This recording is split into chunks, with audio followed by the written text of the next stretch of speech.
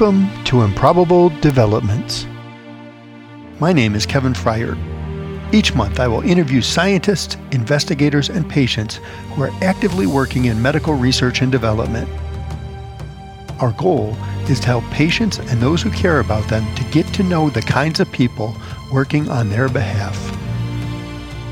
Welcome to Improbable Developments. My name is Kevin Fryer, and this month I have the pleasure of speaking with Dr. Donald Kirsch. Dr. Kirsch is the co-author of the book, The Drug Hunters, The Improbable Quest to Discover New Medicines. I read this book over the summer and reached out immediately to connect with Don. Well, I sort of forced myself onto his calendar for that first call, but we've had several very enjoyable conversations since, and today we will give you a chance to listen in on one. So tell us about the book and how you got started and why you wrote the book. People have a good read on what lawyers do and what doctors do and what accountants do, but I don't think they have a really good read on what biomedical scientists do. And I try to tell them at these get-togethers, but I don't have enough airtime. I just don't have enough airtime to express what's going on, what I'm trying to do, what my difficulties are, what my frustrations are. And so, honestly, I finally got so gosh darn fed up. I wrote this, 200 some odd page book, which took more than a few hours, I can assure you. So you called yourself a biomedical scientist. What did you do in your career before you started writing books? Where did you work, and what were you working on during those years? Yeah, so I was definitely a nerdy kid who, I didn't play sports in high school, and I was just studying science all the time. I loved my science courses. I loved calculus. What an idiot. And so when I went to college, I said, I'm definitely going to study science. And I went to State U, and I majored in biochemistry, which, I liked it. I liked these courses. I'd have to take French. I say, oh my God, I hate French, but I like physical chemistry. So as I was getting to be a junior or senior in college, what am I going to do next? I'm the first generation of my family who went to college. So I didn't have a lot of guidance about what to do next in schooling. And I talked to some of my professors who were really, really great, who really helped me. And they said, well, Don, you're not from a rich family, and you're probably going to be stressed to go to medical school. Why don't you get a PhD? You could do that. We know you have great grades. We know you're going to have good GREs, and you can do that with a fellowship. So I did. I applied to schools. Best school I got into was Princeton. So I went to Princeton for a PhD in molecular biology. And as I went through my training, I realized that really what I wanted to do was something more applied. I mean, it was great to understand first principles of science. Yeah, you got to get your chops in science before you get to apply it. Right. But I really wanted to do something like make a product, like a drug, like a medicine. Mm-hmm. So I did a postdoctoral stint at Robert Wood Johnson Medical School in the pharmacology department, and that gave me an opportunity to learn classic pharmacology. And then from there on, I worked for a succession of big pharmaceutical companies. Not that I'm a job jumper or something like that. It's just mergers and acquisitions. Okay, so I ended up working for all these companies. I actually only changed jobs once. And then the sort of inevitable thing in the industry, turning 55, my company's going to owe me a big pension. They, of course, don't want to do that, so they lay me off. So then I finished off my career, which is why I'm up in the Boston area with a Cambridge biotech startup. So is the biotech startup different than the larger companies that you work for, or the larger company? So I've already revealed to you that I'm a musician. So back in the day, one of my favorite groups was the Eagles, and one of their biggest hit songs was Lying Eyes. Mm-hmm. And if you remember the lyrics from The Lying Eyes, one of the verses goes, "Every form of refuge has its price. Oh. So that's the way I look at all of my jobs, that they all had advantages and disadvantages. The advantage of the pharma startup is lots of opportunity to do things, lots of freedom, lots of opportunity, no fixed agenda for what we're going to do, or not not a constraining fixed agenda. And then there's the downside, no money. Okay, so I didn't appreciate the liberal resources that were at my disposal when I was at these big pharmaceutical companies, but that's the advantage there. And of course, the disadvantage is, there's a whole business management operation, and you have all these business constraints. You come up with what you think is a great idea for medicine, and then you go to the higher ups, and they say, "Oh, we can't make any money off of that. Forget it." Very discouraging. Yeah, and you're right. It's another trade-off there, where the reason that you had more freedom in a smaller company is they hadn't built the history, the track record that constrained them, their own success that holds them back. And at the same time, they didn't have the adequate resources to fund your team or your project or technology that you wanted to apply. And on the other side, they do have a track record and a history, and they know how to do this, and you're going to follow those norms, and it can be constraining. So we're talking about your book, and you gave me one reason why you wrote it, the kind of letting people know at a cocktail party what's going on, what really happens. The book, though, is a vast history of the origin of medicines, and it's a wonderful read from beginning to end. Well, thank you. That's very flattering. Thank you. It's very good, and I loved hearing things. I loved it and hated parts of it, which is I loved hearing about it and then realizing, wait a minute, that's in my lifetime. These were things that already happened. And it's like, no, it was stuff that was happening when I was around already. It's that the real success of medicines has only come in the last century or so. And that's pretty striking when you think about how long people have been around, that we've just turned this corner. So let me, as you were writing the book, what did you learn that you didn't know before about that whole history and about your own career? So what people, I think, don't appreciate is that you don't go to school to learn how to discover drugs. Basically, people go to school to become a biochemist or a molecular biologist or a microbiologist or something like that. But you never get trained to do that. It's all on the job training. You go and work with other people who are more experienced than you, and you kind of learn by watching them. So I really wanted to formalize my understanding of how this worked. And so I started thinking historically, well, it must have been some first guy who didn't have colleagues, who wasn't in a company, who said, I'm going to discover medicine. What was he thinking or she thinking? And that's kind of where it all started. And then it was kind of interesting to see how it all evolved from some primitive cave person looking in the forest because his kid is sick or her kid is sick, and finding some root or berry and say, I'm just going to hope for the best and give it to my kid.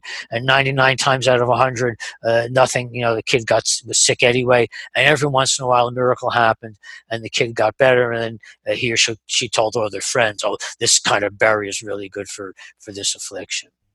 So as we talked previously, part of this evolved into my teaching a class at Harvard Extension School on drug discovery.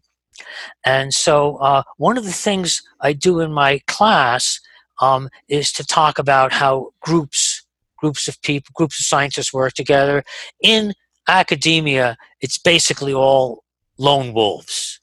There's the uppity up professor, and he or she has a small cadre of students, and they all work together, but they're working as a separate unit. They don't collaborate with anybody else at the university. Little known secret. But in industry, it's these massive groups working together, and I try to tell my students it has to be a massive group because one person can't do it. So maybe you know, Kevin, the answer to this. I asked my class in an early lecture, what was the most recently discovered drug that was discovered by a single individual, one person working all by themselves? Do you know? No, I don't. So it was ether for anesthesia, William T.G. Morton, 1846, and just himself. And he was a medical student, but working part-time as a dentist. Started testing ether on his dental patients when he yanked their teeth out, and that was it. And that was the most recent and the last drug to be discovered by a single person. Since then, it's always been a team effort. Yeah, I can't even imagine, even in that case, that how do you do that on his own, right? It's like, I've got some ether here. I think, he had to put some pieces together. He had to have been talking to other people somehow. Even though he did that on his own, there was this group around him that was somehow giving him the gut feel that this would work. Ether is an interesting example because it was first synthesized, I believe, in the 1600s, maybe 1500s, by a so-called physician scientist, Valerius Cortis. And he synthesized this, just hoping this new chemical could be a medicine. He concluded there was no use. It was never going to cure disease. Paracelsus, who was a contemporary of his, also a physician who did experiments, he tested it, same conclusion. He said it's very, very safe. He said chickens will drink it without any harm. He said that they go to sleep for a little while, but then they wake up and they're fine.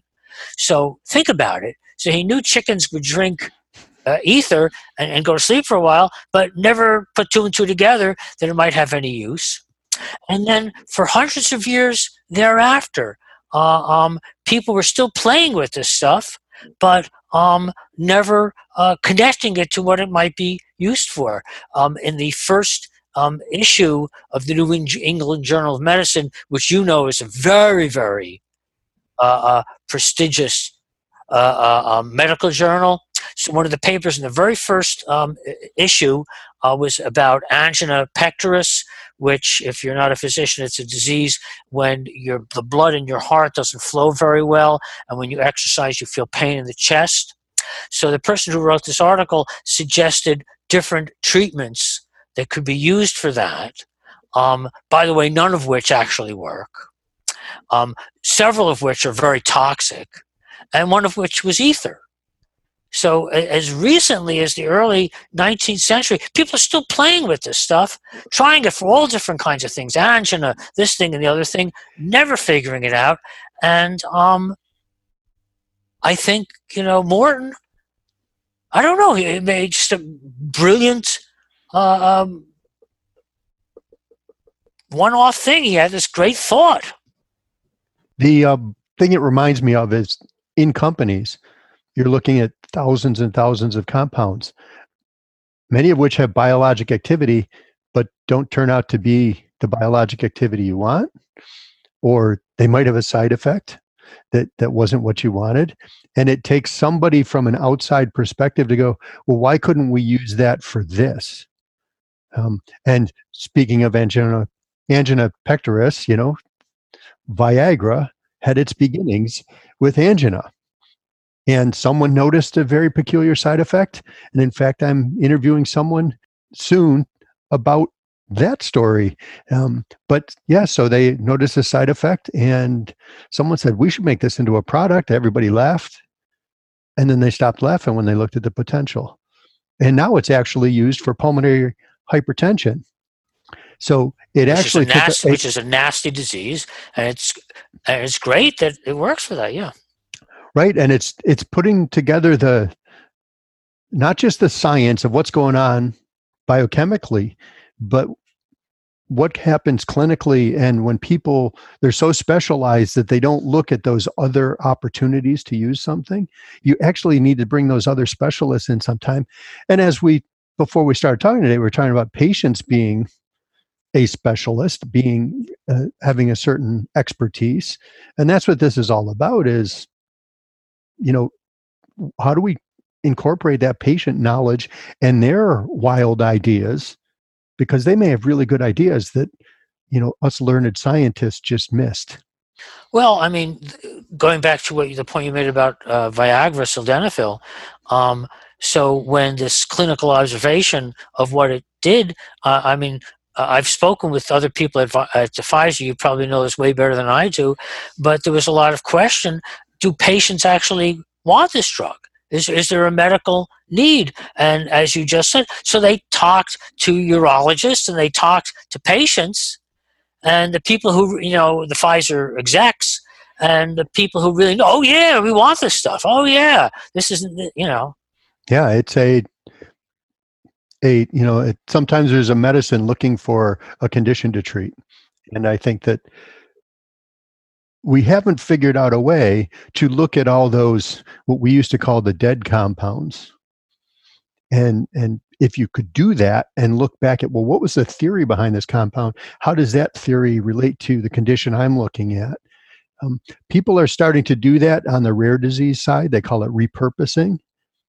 But there's really no good way to look at the dead drugs, the ones that didn't make it to market. The best example I can think of, or the most obvious, is thalidomide, which obviously had problems. And it was, the poster child for a toxic drug. Exactly. And now it's back and it's being used successfully. And so those are the types of things that make it very complex and interesting in this business. So I just think this is a business which is there's so much information out there that nobody keeps it all in their head. And so just like with, this guy Morton or the Viagra story, if only you could analyze and keep all this information in your head, you could, connect the dots. But it becomes just a random thing, so much to connect the dots because nobody has the whole story in their mind.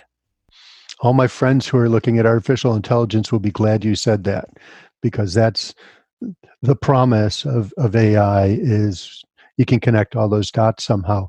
I still contend you got to find the dots first.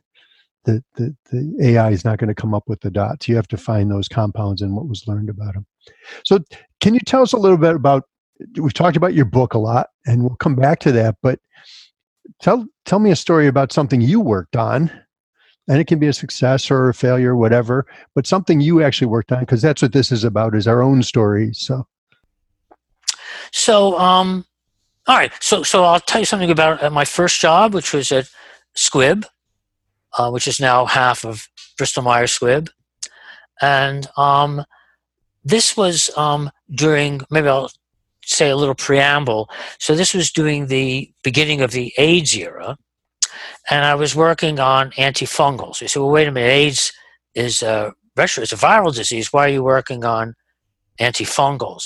So at the time, there was no antiretroviral medication. As a matter of fact, there was only one drug up to that point that had been discovered that treated a viral disease. So it looked like it was going to be a really long slog to come up with drugs that could treat HIV per se. And we knew at the time that fungal infections were the major cause of morbidity in HIV. Mortality is death, morbidity is severe suffering, illness.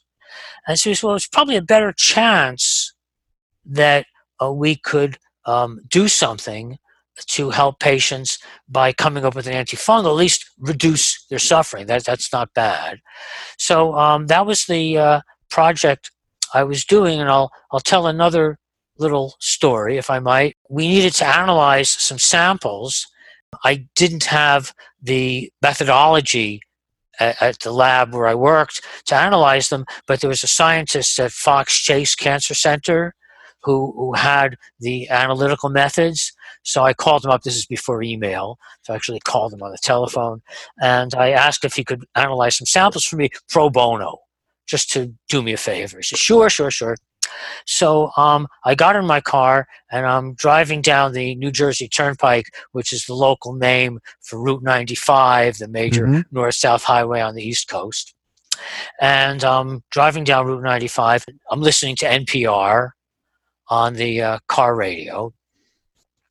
And this guy comes on, and he's being interviewed. And he said, well, he had lived a very dissipated existence, lots of drugs, lots of alcohol. He spent all his time in these bathhouses trying to have as much sex as he possibly could with as many different men. And then one day he started feeling a little crummy, and then it just didn't go away, and it kept on getting worse and worse and worse and worse. So he went to the doctor, and he was diagnosed with HIV/AIDS. So he said, so now he's an HIV/AIDS activist. So he wanted to, help get a for AIDS. That was his new purpose in life.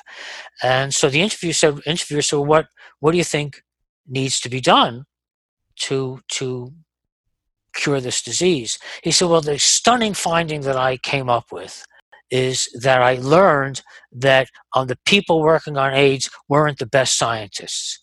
They were all second raters. Well, at that point, I almost lost control of my car, pulled over to the side of the road, and I've got my ice bucket with my samples in it. The ice is melting, but I couldn't drive for 15 minutes. Cars are zooming by at 75 miles an hour. I was just so upset. I don't know. I'm trying my very, very best here. I'm working long hours. I went to graduate school for 6 years. I already said I had 4 years in college. And 6 years, I wasn't the best student. 6 years may sound like a long time, but one of my classmates won the Nobel Prize, and it took him 5 years to get his PhD. So I don't think 6 years is way out of ordinary. And now I'm doing my best here. I'm working long hours. That was a very discouraging thing. I finally got my car going again, and I brought the samples in. I've been having terrible disputes with management about my program, and sort of all. So now I'm discouraged because of what this AIDS advocate said, and it all came to a head when the company decided, which was, I think, a good decision, to become a cardiovascular powerhouse. They had just gotten Captopril approved. First year that Captopril was in full approval, it made more money for the company than all their other products combined. And then they had licensed Pravastatin, an anti-cholesterol drug from Sankyo, and that was making all kinds of money. So they hired a man named Edgar Haber to be the head of research. And Edgar was a great scientist. He had been the head of cardiology at Harvard Medical School, great publication record, really, really smart guy, but no industrial experience. Although he was far better scientist than I would ever hope to be, he just didn't know how to run a industrial research organization. He came in and he said, I want everybody just working on things that they find intellectually stimulating, and that periodically someone's going to be working on something very interesting intellectually, and it'll have an application, and we'll seize on that application. Well, as you, Kevin, know, that's not the way it's done. But he was one of those follow the science guys, right? The science will open up, and there it'll be. Yes. So anyway, and I wasn't a follow the science guy. I want to think about a disease that's underserved. I want to think about a disease that has suffering patients. And if I can come up with an idea that's going to help these patients, I want to get right on it. Yep. Okay, that was my way of working. I was supposed to give a seminar to him about work I had been doing previously, which, as I said, was this antifungal project. Mm-hmm. And my boss came to me and said, he said, don't tell Edgar that you're working on antifungals. You're going to get yourself in all kinds of trouble. He said, fortunately, in your case, what you were doing, there was very, very little basic science behind what you were trying to do. So you had to do a lot of basic science to develop methods that you could then apply to find the new antifungal drug. Just talk about the methods. Don't talk about trying to find an antifungal, or else you're going to get yourself in a world of trouble. Okay, yes, boss. Do as I'm told. So I put together a seminar, and I talked about all these basic methods that we had developed, and I kind of implied falsely that we were doing this for the love of science. Couple of questions to the audience. Everybody applauds, and I go off. And I'm really serious about leaving the company. I didn't like the matchup between my interests and where they were going. And about 10 days later, I get a phone call from Dr. Haber's secretary. Dr. Haber's upset with you. Wow. That's all I need. The head of research, he's upset with me. What did I do now? So she said, well, you're not responding to his emails. So I have to have you think back to 1988. Dr. Haber was a very visionary guy, and he wanted everyone to have email. And I probably didn't start using email regularly until the 1990s. So that was very visionary and very much ahead of the time. But as much money as Squibb had, they really didn't have the budget to set up an email system, especially given the primitive nature of the technology at the time, for everybody. He went to Brian Bergner, Dr. Haber, who was the head of the IT section. He says, I want everyone to have email. No change to your budget. Well, even if he'd given him an unlimited budget, he probably couldn't have done it. So Brian did a workaround. And what the workaround was is he had a server, probably had about 35 ports. So he gave a dedicated port to Dr. Haber and his 4 direct reports. So they had computers on their desk, and they could email one another at libitum, at will. And then the other 3,000 people in the organization, they got a username and an email address. And then he put 5 computers around the labs for everyone to share. It's about 500 people per computer. So you can imagine how often you check email if you had to share a computer with 500 other people. Nobody checked email ever. So I find out from Dr. Haber's secretary that I'm in trouble. And immediately I go to the next building, go to Brian Bergner's office, and I said, okay. I said, either you're going to fix this or I am. And I said, if I fix it, what I'm going to do is go to Haber and tell him that you're pulling the wool over his eyes and that you're having 500 people share a computer. Oh, no, says Edgar. Sorry, Brian. He said, don't do that. Don't tell Edgar that. So I said, well, what are we going to do here? I'm not going to continue being in trouble with Dr. Haber. He said, here's the solution. He said, I'm going to have my secretary log into the computer 5 times a day on your account. If there's an email waiting for you, she'll print it off on a Sprocket printer and then serve as a runner, run over to your building, to your office. She'll bring a stenography pad with her, okay? You read the email, and then you dictate to her your response. Then she'll go back to her office, log in as you, and type in the response. Edgar need never know any difference. Yeah, he'll be happy, and you won't get in any trouble because you'll be effectively checking your email 5 times a day. Okay. About an hour later, secretary comes over. She's got the printout, and the printout says, Don, this is Dr. Haber, and at your seminar on your work, Richard Furlow, who was the CEO of Squibb, he happened to attend that as well. And he came over to me after your talk and he said, that was an interesting talk, but the company would really like to have a new antifungal agent. Do you think Don could use that work to find a new antifungal drug? Which, of course, is precisely what I was doing, but I wasn't supposed to tell him. So at this point, I'm really pissed off, and I had a written job offer from another company. So I responded, and I knew that this was going to be the absolute most damaging thing I could do to my former employer. And I said, Dr. Haber, I said, I demand intellectual independence. I don't want to have my work dictated by someone else. I don't want you telling me what I can do or what I can't do. I'm very offended. And then a few days later, I turned in my resignation. So to the best of his knowledge, the best reason I resigned is that he told me to work on antifungals. No. The reason I resigned is that I wasn't being given the liberty and the freedom to work on a new drug. I was supposed to be doing basic research.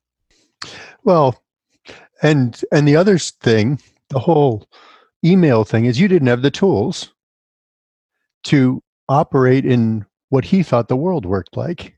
So there was no way you were going to succeed there. So those were a couple stories where it's like, this is a tough business. So how long did you do pharma and biotech?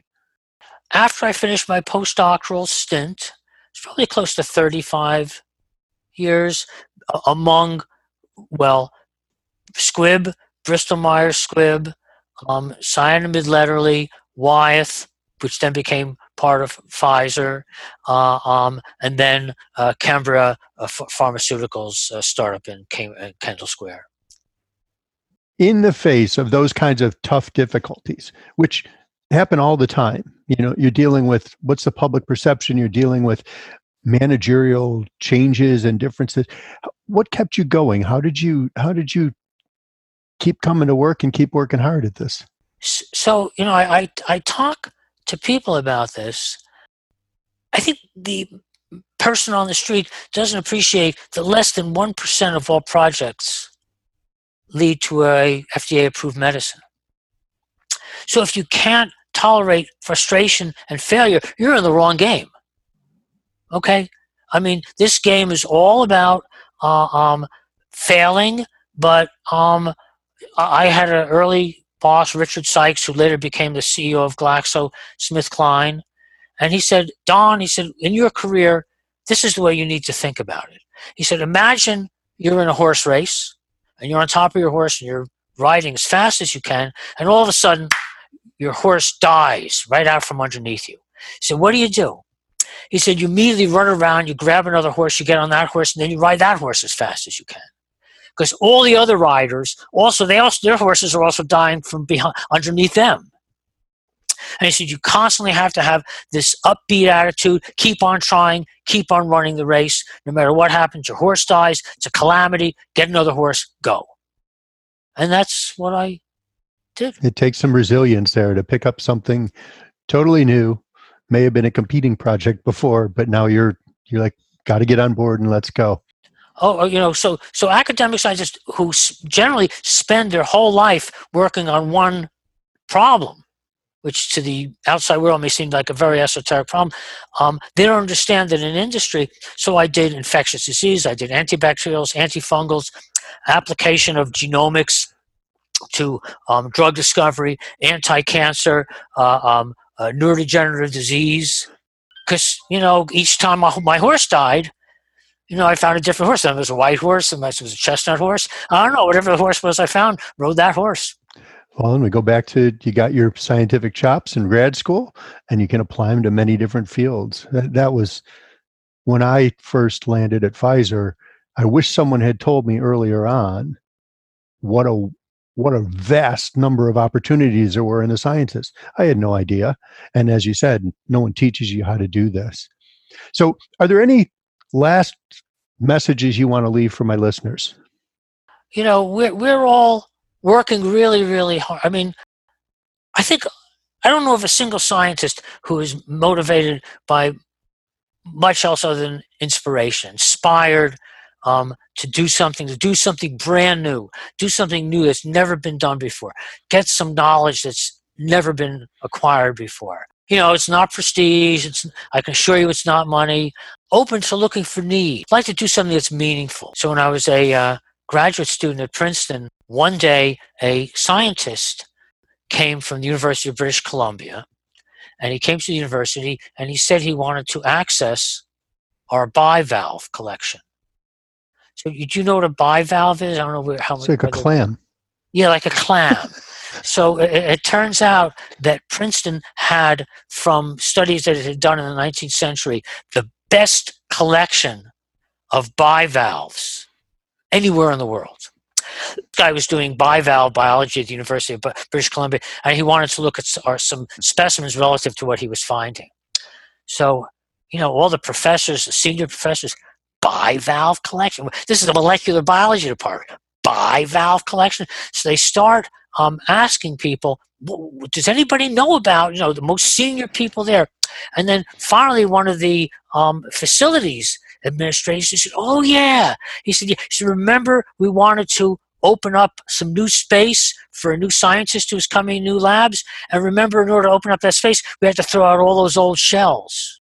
So anyway, the guy, I think the guy almost had a stroke. At the time, it was a really big deal, but today, maybe there's a half a dozen people who give a darn. Yeah. So I want to thank you for your time, Don, and I want to encourage my listeners again to look for your book, The Drug Hunters, The Improbable Quest to Discover New Medicines. It's a really good read of the history of medicines, and I encourage them to read it. Improbable Developments is brought to you by Salem Oaks Consulting, empowering patients to shape the future of medicine. Special thanks to sound designer Jake Tompkins, who produced this episode. The Improbable Developments podcast is brought to you by Salem Oaks. We are committed to empowering patients, caregivers, and advocates to shape the future of medicine. Have you ever wondered how medicines are discovered and developed? We can help. Check us out at salemoaks.com